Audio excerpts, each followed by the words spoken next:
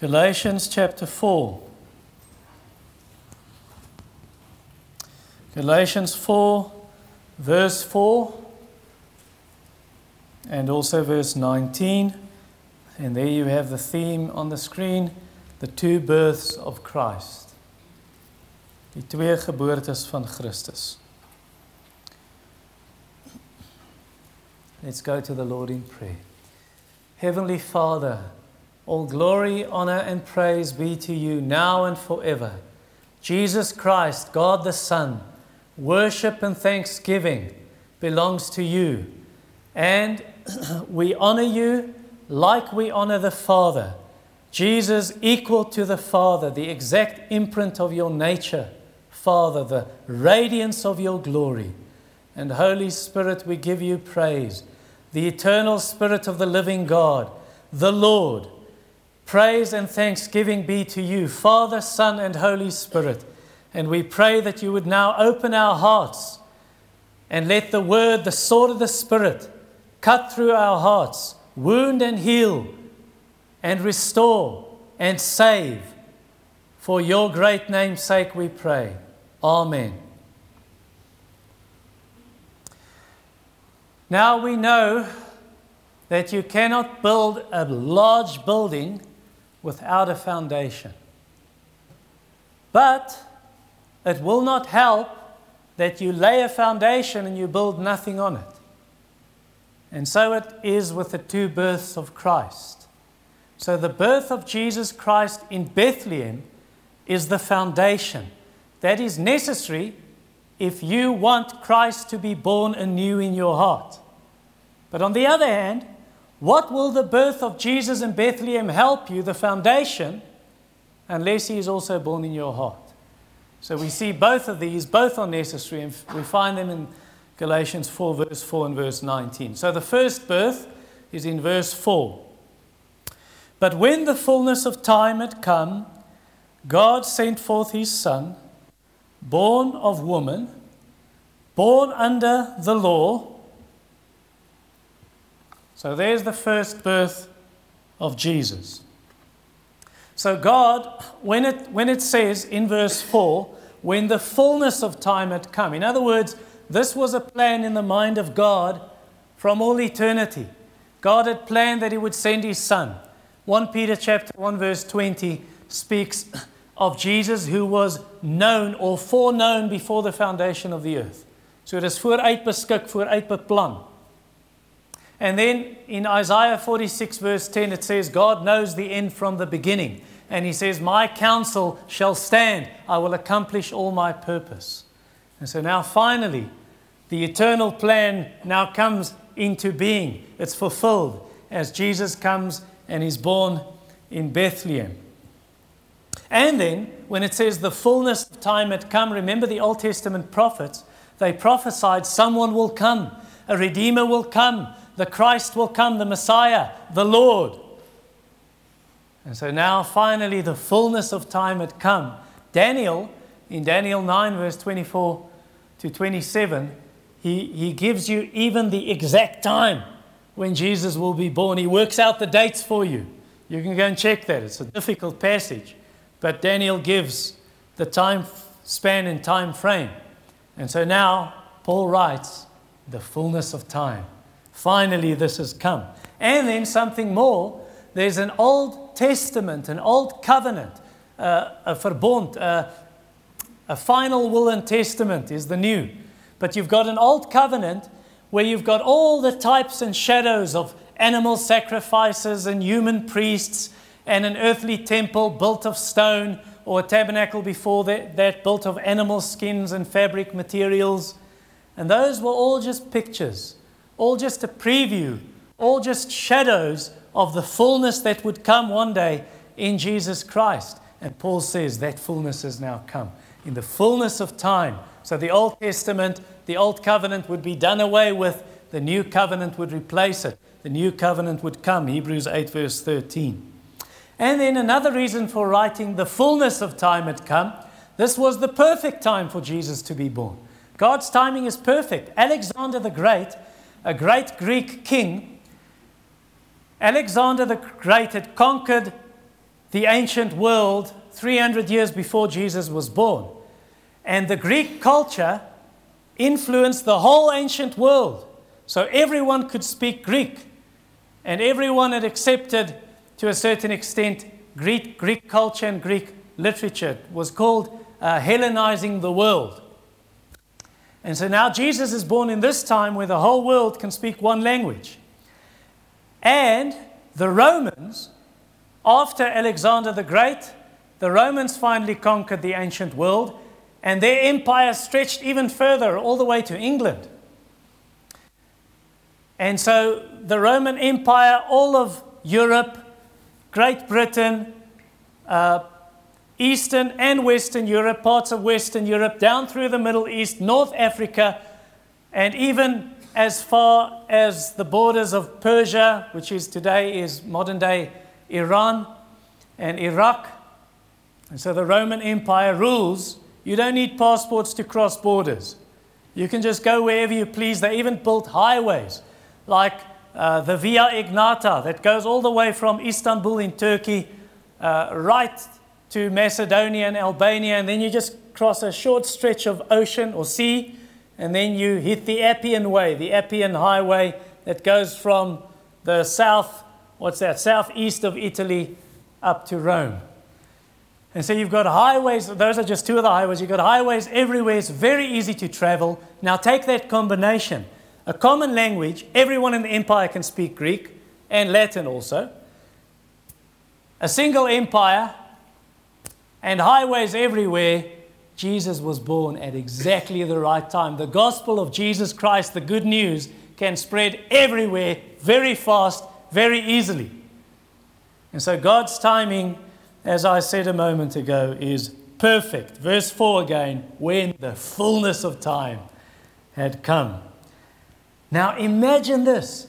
In this time when the Son of God is born, before this time, God is invisible. God is a spirit. John 4 verse 24. God cannot be seen. He has never been seen. He cannot be seen. 1 Timothy 6 verse 16. Jesus said in John chapter 6, He said, no one has seen the Father except he who comes from the Father. And that obviously is Jesus. So before this is John 6:46. Before this, Jesus does appear in the Old Testament. God does appear, but it's a big word. It's called theophanies, theophania. That just means God manifests Himself in visible ways. He shows Himself in ways you can see, like a burning bush, or like a cloud, a fiery cloud. He leads the Israelites. Or thunder and lightning on Mount Sinai, or Moses when he sees, I want to see your glory, I want to see you, Lord. God says, no one can see my face and live. You will die if you see my face. I'll put you in the rock and I'll cover you there. And as I pass, you'll just see the glow, the afterglow, the magnificence, the brilliance, the brightness, the light. But even there, that's a theophany. God makes Himself visible. But God in His essence, God in who He is invisible. He cannot be seen. Now imagine this, as we read this, when the fullness of time had come, God sent forth His Son. So only when God becomes a man, for the very first time ever, God will be seen. In human form now. God becomes man, takes on a human nature. John 1 verse 18. No one has seen God, the only God, who is at the Father's side or in the Father's bosom. He has made God known. So this is Jesus, the Son making the Father known. Wow, for the first time, men and angels will see God.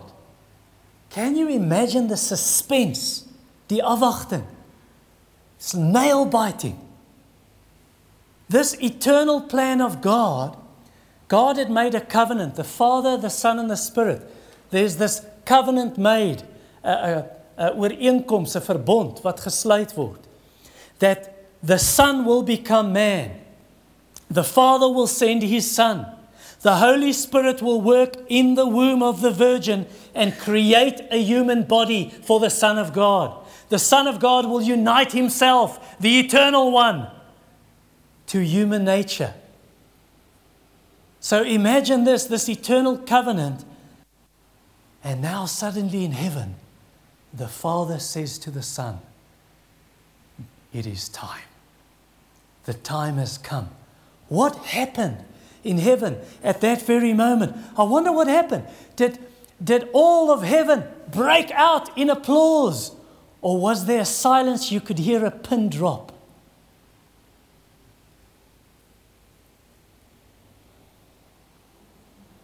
What happened in that moment? Was everyone surprised? All of heaven, great surprise and shock. The time has come. Did they know? Did they know when God would fulfill the prophecies? Because the Old Testament did say there were many prophecies that said that the Son of God would come or the Messiah would be born. But did they know this is how it's going to happen? Yes, it was prophesied a virgin will become pregnant. The virgin will conceive.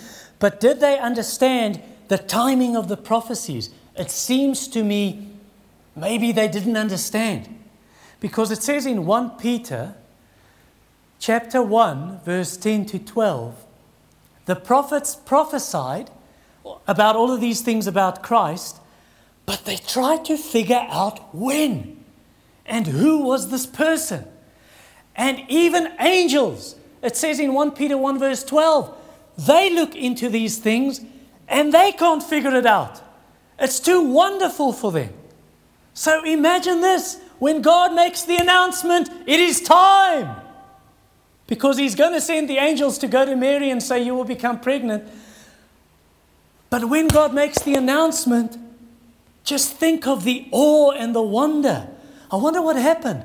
Did the news spread like a wildfire? Like wildfire, it spreads in. Oh, did you hear? Did you hear? And everyone's whispering. Or was everyone just quiet? Or did God announce it? I don't know. Deuteronomy 29 verse 29 is my favorite go-to text because it says the secret things belong to the Lord. We don't know what happened in heaven at that moment. What we do know is that the Old Testament believers who had already died and were in heaven, God says He's the God of Abraham, Isaac, and Jacob, not the God of the dead, but the God of the living. So the Old Testament believers who were already in heaven, we know they rejoiced because Jesus said in John chapter 8 verse 56, He said to the Pharisees and the Jewish leaders, He said, Abraham saw my day. He saw my day and he rejoiced. And the angels rejoiced, and the angels were filled with praise and awe and wonder because it says in Hebrews 1 verse 6, when God brings His firstborn into the world, He says, let all God's angels worship Him.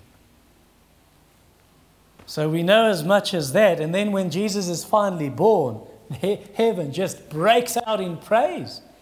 We read it in Luke 2, verse 13, where this heavenly host, a multitude, a heavenly army of angels, praising God and crying out, glory to God in the highest. Eer aan God in die hoogste hemel. Wow. So the Father then sends His Son on this mission, this rescue mission. He sends Him to earth. Verse 4, when the fullness of time had come, God sent forth His Son. Just like in verse 6, it says, God has sent His Spirit, the same Greek word there. He sent His Holy Spirit, just like He sent His Son. So the Son of God is sent into the world on a rescue mission. And I wonder what Jesus felt like. Here's the Son of God. He's existed for all eternity. What does it feel like to leave heavenly glory? What does it feel like to leave the Father's side? One with the Father. What did the Father feel like in sending His beloved Son, the Son of His heart, the Son of His love? What a great sacrifice. Remember, Jesus said, I and the Father are one. Perfect unity, perfect fellowship. The Father loved the Son before He ever created the world. John 17:24. And the Son loves the Father, it says in John 14 at the end. I think it's verse 30 or 31. The Son loves the Father. And so imagine this. This Son of God, one with the Father. In the beginning was the Word. The Word was with God, and the Word was God. So this Son now has to come to the world, and He's decided willingly to come. And the Father sent His beloved. That is my Son. And here Jesus comes to the earth, and He has to be born. What a great sacrifice. What great humiliation for the infinite Son of God. Infinite means no beginning, no end. The infinite Son of God to be born as a baby in Bethlehem. God to become man. God to take on the form almost like a slave, a servant. Not even a rich king, but a poor baby, poor parents. No place in the hotel. Poor, He's rejected, He's an outcast, He's a nobody. So here He comes, humbled. Imagine this, God who fills heaven and earth. This God lies in the womb of a virgin, the womb of a woman, the womb of a mother. He needs His mother for everything. He needs her for food. He needs milk from His mother, just like His mother needs Him to exist. Even while He's lying in the womb, all things are upheld by the word of Christ's power. The whole universe is held together in Jesus Christ. Colossians 1, verse 16 and 17.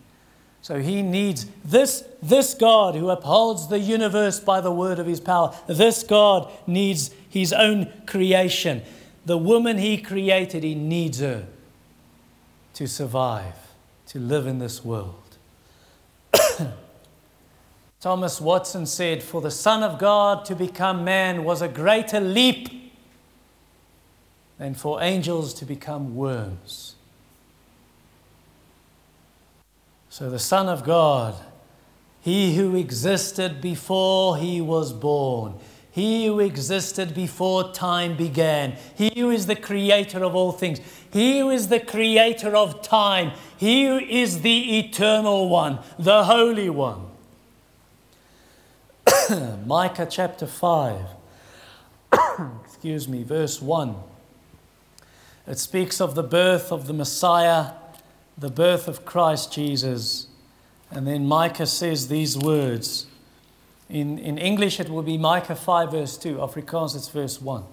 "But you, O Bethlehem Ephratah, who are too little to be among the clans of Judah, from you shall come forth," from Bethlehem, "for me one who is to be a ruler in Israel, whose coming forth is from old, from ancient days."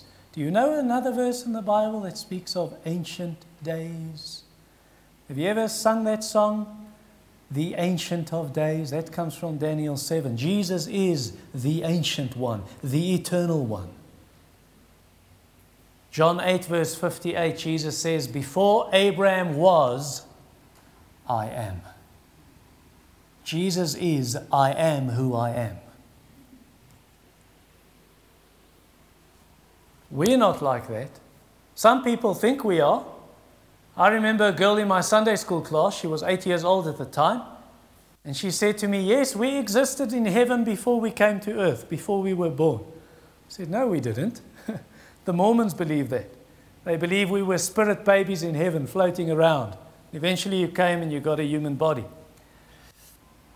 And so some New Age groups, actually during this week while I was busy with the preparation, I wanted to check, double check what do the Mormons believe on this.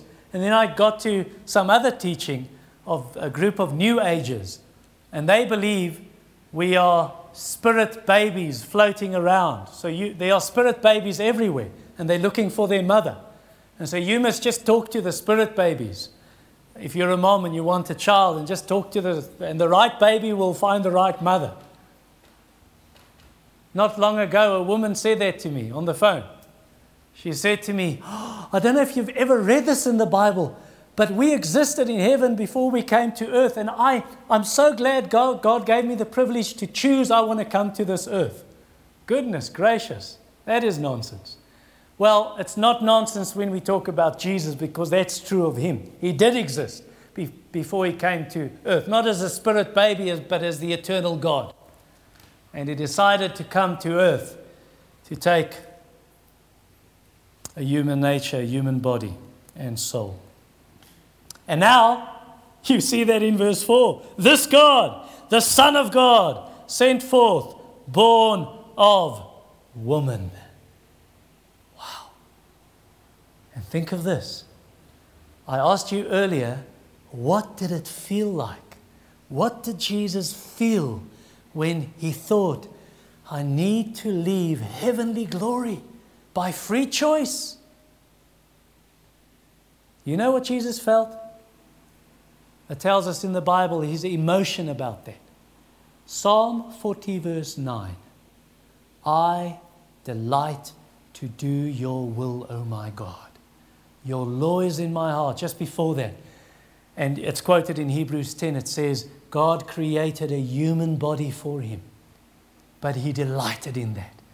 He so wanted to please the Father. As long as he could please his Father and honor God, he would do that gladly. He would do that willingly. It was his food. It was his meat.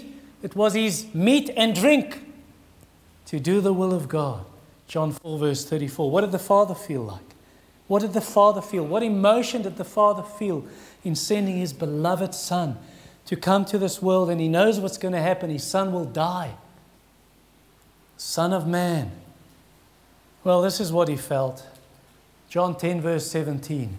Jesus says, the Father loves me because I lay down my life for my sheep. The Father loves me. The Father, when Jesus was baptized, said, this is my beloved Son. On the Mount of Transfiguration, the mountain where Jesus' face shone like the sun, Matthew 17:5, and the voice said, this is my beloved Son, with whom I am well pleased. Listen to him. The Father wants everyone to respect his Son, to honor his Son for what he has done and for who he is. So here comes Jesus, born as a baby, born as a human. When it says in verse 4, born of woman, that means Jesus is really a human being. A real human being. It's not just, oh, Jesus looks like a human, but he just appears to be a human, like some parents will put on a Father Christmas suit, a Santa Claus suit, and it looks like Santa Claus. It's not really Santa Claus, because we know why. It doesn't exist. Jesus is not like that. Jesus is really a human being. 1 John 4 verse 2 and 3, it says the Antichrists believe that he just looks like a human, he's not really one. But where the Spirit of God moves and he convicts people and converts people, he shows them Jesus is really human. God became man. Truly God, truly man, two natures, one person. The Lord Jesus Christ. Now, why does it say in verse 4, born of woman? What doesn't it say? Born of man and woman. He's born of a virgin. He doesn't have a human father. It says in Isaiah 7 verse 14, the virgin shall conceive, and she'll bear a son, and she shall call his name Emmanuel. And we know that means God with us. So this is God who becomes man, born of a virgin. To show he only has one Father, and that is his heavenly Father. He's the Son of God. Now, this birth, born of a virgin, that is so that Jesus would not inherit the sinful nature of Adam. Hy nie die sondige natuur van Adam erf nie. Because all of us, we children of Adam, we sinners like Adam. Adam sinned and Eve sinned, and all their children, descendants, are sinners. A giraffe and a giraffe have a baby, and it's a kudu. It's a giraffe. Sinner and a sinner have a child, and it's a sinner. Psalm 51 verse 5. Born in sin, conceived in sin, moment of conception. And so Jesus is not tainted. Hy's nie besmet by the sin of Adam. And he's not tainted by the sin of his mother Mary, because she's a sinner. But Jesus is the sinless one, the perfect one. Hebrews 7 verse 26. The writer to the Hebrews tells us about this, and he says it was indeed fitting that we should have such a high priest, holy, innocent, unstained, separated from sinners and exalted above the heavens. He is called the Holy One in Luke 1 verse 35. Now, question for you. Why did God not just skip the middle section? It's like, let's say you've got a very big factory and the little shop on the corner wants to buy, but there's a middleman, the great trader, the great metro. And so the big factory supplies, this big shop buys from them, and the little shop buys. Why not cut out the middleman? Why not cut out Mary? And just say God could have created a human body for his son in heaven and sent him from heaven floating down to earth. I mean, he went up to heaven in a human body. 40 days after the resurrection, he disappeared in a cloud. Why couldn't he come down that way? I think the reason why is we might then have said he's not a human being like us. He doesn't understand us. And in order for Jesus to save the descendants of Adam, the children of Adam, he had to be a child of Adam. He had to be from the line of Adam. Luke 3 tells us that. Verse 23 to 38, you see the genealogy of Jesus, all the names, his father and his father. Now, obviously, Jesus didn't have a human father, although he had a human mother. And so Jesus also comes from Adam, so he can save the sons and daughters of Adam and Eve. Another reason why is Jesus had to be born, like verse 4 says, born of woman, so that he could fulfill the promise of Genesis 3 verse 15. The seed of the woman will crush the snake's head, the serpent's head. If Jesus just zoomed down from heaven in the human body that was created there, then he wasn't born of woman. Then he couldn't fulfill the promise. So that's why it was necessary for him to have a human mother. I do not think that many Christians understand the importance of Christmas. Yes, we celebrate Christmas. Yes, we know it's all about the birth of Jesus, God becoming man. Do we understand the importance? Do we understand the importance of the virgin birth? If Jesus was not born of a virgin, if Jesus did not become a human being, then he could not die for our sins because God cannot die. 1 Timothy 1 verse 17. He's the immortal one, the onsterflike. So Jesus had to be a human so he could die for our sins. And then Jesus also not only had to be a human, he had to be born of a virgin. Why? So he could be a sinless human being with no sinful nature. And then it was necessary for him to not commit sin. And so Jesus didn't commit any sin. He didn't do any sin. That was necessary. Why? Otherwise he couldn't die for us. Why? Well, yet he would have to have died for his own sin. But he doesn't have sin. So now he can die for our sins. The sinless Son of God. The sinless Lamb, the spotless Lamb of God. 1 Peter 1 verse 19 speaks that way. And then it was necessary to be born of a virgin, not a human father, but only a human mother, so that he only had one father. He's the Son of God. And God is his Father. So Son of God and Son of Man. Why? Because otherwise Jesus couldn't die for all of our sins. If he was just a human, then, well, he could not take an eternal punishment during 6 hours on a cross because he's not eternal. He's just a human. But he is the eternal one. He is God and man. Therefore, he can take an eternal punishment and pay an infinite price for many, many, many, many, many, many, many sinners and all their sins. Psalm 49 says in verse 79, no man can ransom another or give to God the price of his soul so that he shouldn't see the pit, shouldn't see hell. Because the price of their soul is costly. Skip down a few verses. Verse 15. But God will ransom my soul.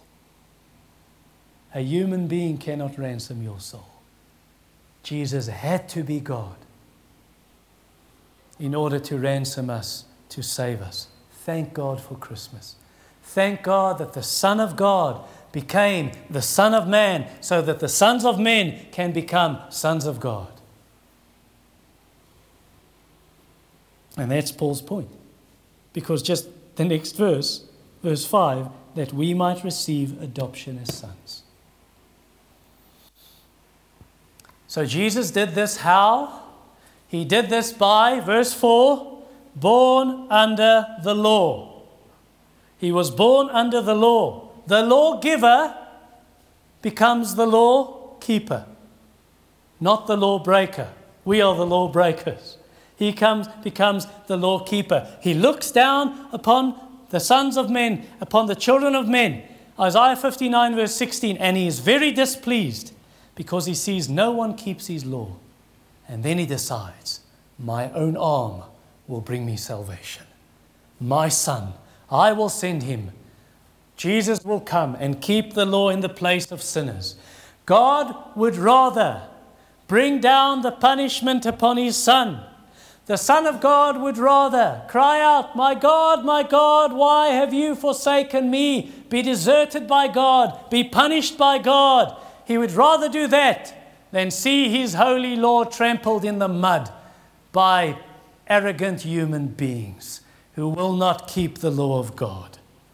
So Jesus will come. He will keep the law perfectly to show my law is glorious.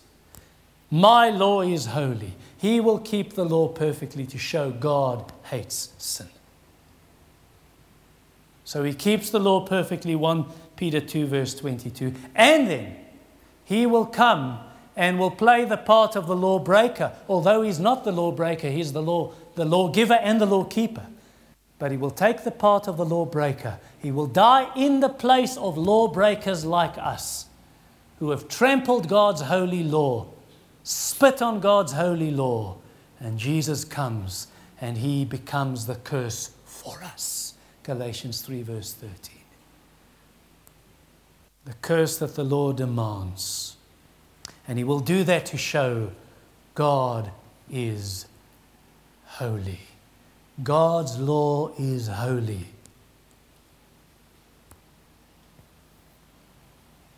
Now we are saved. How? How are you and I saved? By the death of Jesus, yes. By the resurrection of Jesus, yes. Are we saved by law keeping? Well, yes and no. Yes, by Christ's law keeping. No, not by our law keeping. So we are not saved by law keeping, but by faith.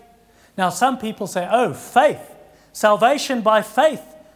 And some people will say, yes, we are saved by believing in Jesus, but not only by believing in Jesus. We also have to keep the law if we want to be saved.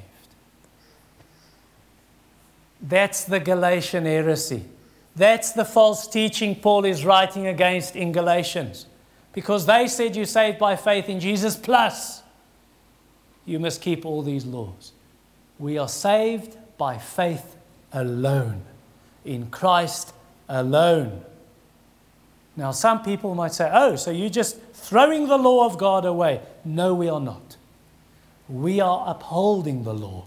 We are showing God's law is so holy, He will not allow a human being to keep it imperfectly. He will not allow people to say, I can be saved by keeping the law half-heartedly. I can be saved by keeping the law imperfectly. God will not allow that. His law is holy. God demands perfect obedience. And if you do not obey perfectly, God demands the law come down with all its crushing power upon you to crush you.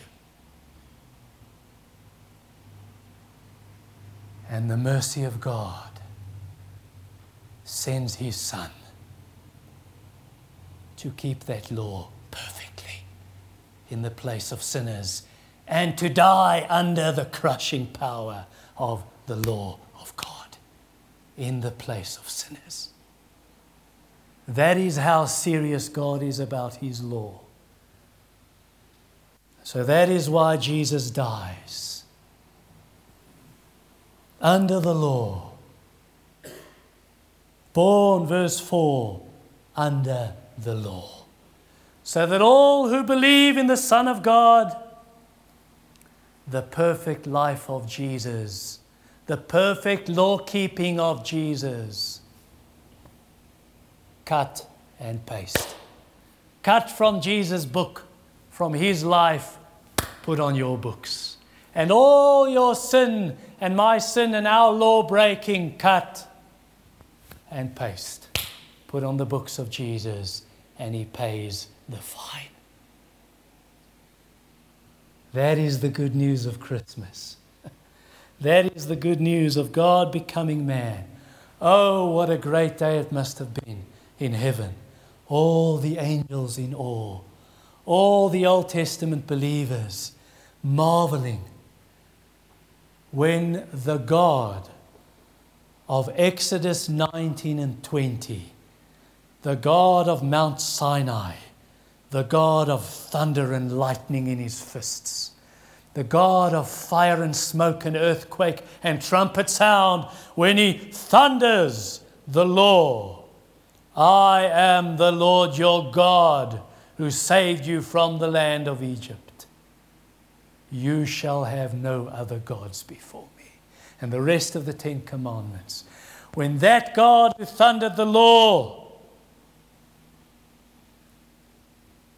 lies helpless as a little baby in a manger, born under the law for our sins. Number 2, and much shorter than number 1. So that was his first birth. Let us look shortly at his second birth. Verse 19, Galatians 4. My little children, for whom I am again in the anguish of childbirth until Christ is formed in you. Now Paul calls these Galatians, he says, you my little children.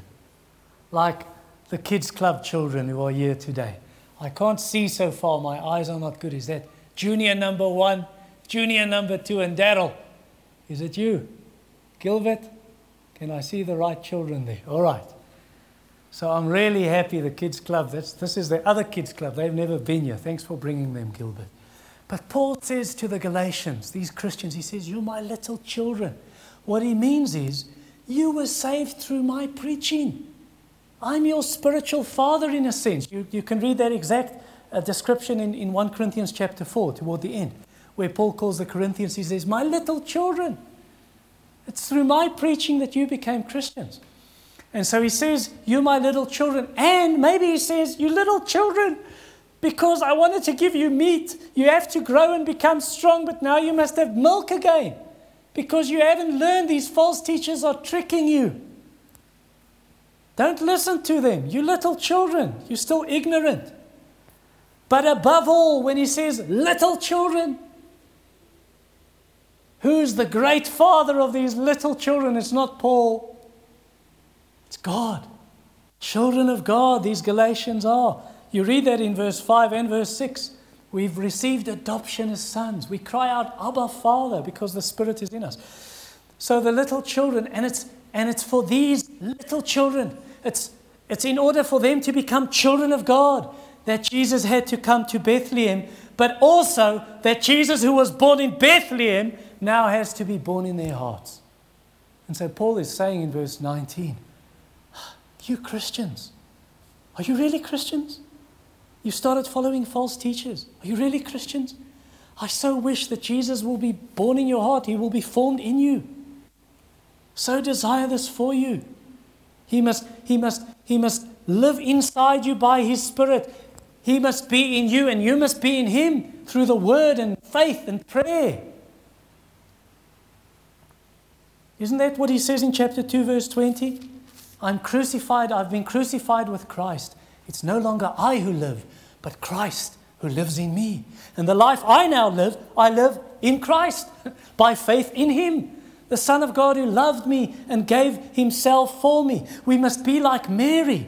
Yes, Jesus is born in Bethlehem, Luke 2. But I also read in Luke 2 today that Mary hid these things in her heart, thinking through all of these things about her Son, the Lord Jesus Christ. To all who have received him, to those who believed in his name, to them he has given the right to become children of God. So we are now the children of God because Christ lives in us. Ephesians 3 verse 16 and 17. It speaks of the Spirit, through the Spirit who dwells in us. And then it says that this Holy Spirit, through him, may Christ dwell in our hearts through faith. Jesus himself said he will send the Spirit to dwell in us forever. And then he says a few verses down, John 14:23, if anyone loves me, he will keep my commandments, and my Father will love him, and we will come and make our dwelling with him. He will dwell in us. He will live in our hearts, in our lives. So when I say living in our hearts, I don't mean like a friend of mine. When he was just a little boy, says maybe, I don't know, was he 8 years old, 7 years old, and he knelt by his bedside and he had the winter pajamas, with the buttons, and he buttoned down his shirt because he was in church that evening, and he had heard that Christ must dwell in our hearts, live in our hearts, and he buttoned his shirt and he opened his shirt because he thought, how's Jesus going to get through the pajamas?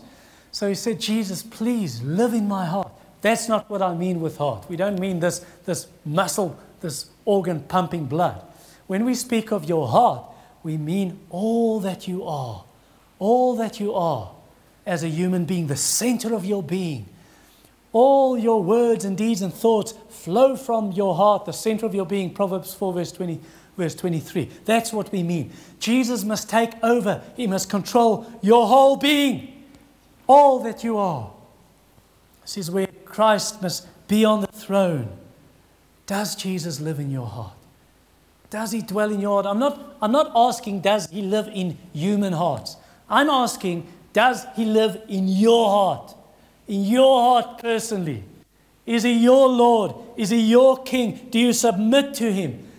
Then do not do what the Galatians did. The Galatians turned away from Jesus. They turned away from the true gospel, chapter 1, verse 6. And Paul is all worried about this. He's biting his nails. He's anxious. It's like he's a mother who's going to give birth to a baby, and the contractions and the birth pangs, the birth pains. He says in verse 19, my little children, for whom I am again in the anguish of childbirth, until Christ is formed in you. It's like he's saying to the Galatians, I want to make sure, are you Christians? I want to make sure, does Jesus live in you? Has he been born in your heart? Is Christ formed in you? There are parents here this morning, and there are grandpas and grandmas here this morning that are very worried about their children because they like the Galatians.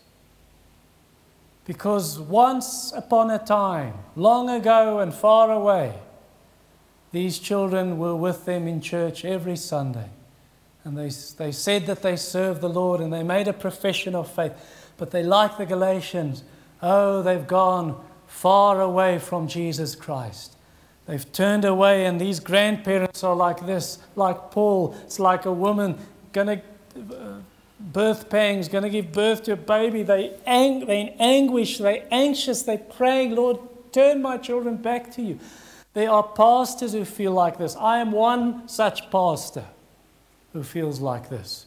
I pray through my prayer list with all of your names. Every single one of you is on this list. Every person who visits this church regularly, every person who is a member of this church, I pray for you every single day of the week. And there are some of you, when I get to your names, I pray like Paul, I am anxious. Lord, they served the Lord. They served you faithfully once, and now they're not faithful anymore. I just want to tell you, if you're such a member, if you're such a person, or you're such a child or grandchild, please will you not I am pleading with you. Will you not make this day, Christmas, 25 December, will you not make Christmas a day of renewed commitment, of saying, Christ must be formed in me. I want to be faithful to the Lord Jesus Christ who gave his life for me. Make this a day of repentance, of turning back to the Lord. Most of you sitting here today, and I hope listening online, most of you do follow the Lord faithfully. You faithful servants of Christ. What am I going to say to you this morning? I'm going to say verse 19 to you also, and to me. More of Christ. More of Christ.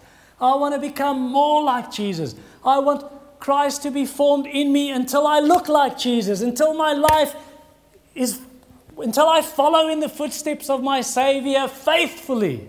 More and more. Ek soek meer van die Here Jesus Christus. 2 Corinthians 3 verse 18. We all with unveiled face beholding the glory of the Lord are being transformed into the same image from glory to glory. This comes by the Lord who is the Spirit. Ek wil meer soos Jesus word. Meer na sy beeld, meer na sy beeld, meer na sy beeld. Until you can put Jesus and me next to each other and my life looks like Jesus. And that'll only happen, unfortunately, when Jesus comes. 1 John 3 verse 2. We will see him as he is. When we see him, we will be like him, for we will see him as he is, perfectly holy. And God has given you ways and means to become like Jesus. He's given you the word. He's given you the gathering of the believers, the fellowship of the saints, the preaching of the word. He's given you prayer. He's given you the Lord's table, the Nachmal, where you can eat the bread and drink the wine and remember the death of Jesus for you. Becoming more like Jesus, more like Jesus. Let me just say this in closing. A final application for those parents who are praying for those children who have gone astray. For those grandparents who are praying, or brothers and sisters who are praying for those who have gone astray. And maybe a pastor somewhere, perchance, stumbles upon this sermon. To you, sir, pray verse 19. Pray that Christ would be formed in these people, like Augustine's mother. Augustine lived 400 years after Christ. And Augustine's mom, she so prayed that her son would become a Christian. First, it was a life of very loose living and sexual immorality. And she prayed and prayed for years, save my son, save him from sin. And then he left the loose living and he went into false teaching. And then she said, oh Lord, save my son from these false teachers. And then she went to her pastor. And Thomas Watson says that Augustine's mother, her name was Monica, Augustine's mother, she had more birth pains for Augustine's spiritual birth than for his natural birth. She so cried and prayed that God would save him. She went to her pastor and she said, oh, please will you not talk to my son? And please just try and convince him to turn away from this nonsense, this false teaching where he's rejected Jesus. And the pastor said, I'm not going to talk to him because he's so stubborn and proud, he will not listen. He thinks he's got all the answers. And then she begged him and she grabbed a hold of the pastor and started crying and said, please, you must talk to my son. And then he said, woman, it is not possible for a son of such tears to perish. Nie moontlik vir 'n seun van sulke trane om verlore te gaan nie. Jy huil so vir sy bekering, die Here sien jou trane. He will answer those prayers. I know some of you feel that way. You've told me. And when I pray for you in the week, I pray for those children of yours who you've said they do not serve the Lord. Pray for them. May the Lord hear those prayers. Please do not close your heart. If you're here this morning, either a backslider or an unbeliever, or you think you're a Christian but your life shows you not, please do not do what the innkeeper did, what the hotel manager did, when he said to Mary and Joseph, sorry, it's full, no place for you. Please do not say that to Jesus. Don't close your heart to him and say, sorry, I've got other things occupying, other things of importance. No place for you. Please do not do what the world did to Jesus. His own creation rejected him. Please do not do what the Jews did. He came to his own people, but they did not receive him. John 1, verse 10 and 11. Do not do that to your Lord and Savior. Open your heart. Your heart. Open it to him as his heart is open to you. Didn't we sing that? Joy to the world, the Lord is come. Let earth receive her King. Let every heart prepare him room. The Lord be with you. Father, oh, open the hearts of your people. Yes, our hearts stand wide open, Lord. Wide open for you. Let Christ be formed in us. Let the Christ who was born in Bethlehem be born in hearts who are still lost in this world, though they may sit in a church building. And for us who have been saved, let Christ be formed in us. In Jesus' name and for Jesus' sake, to the glory of your most high and eternal name we pray. Amen.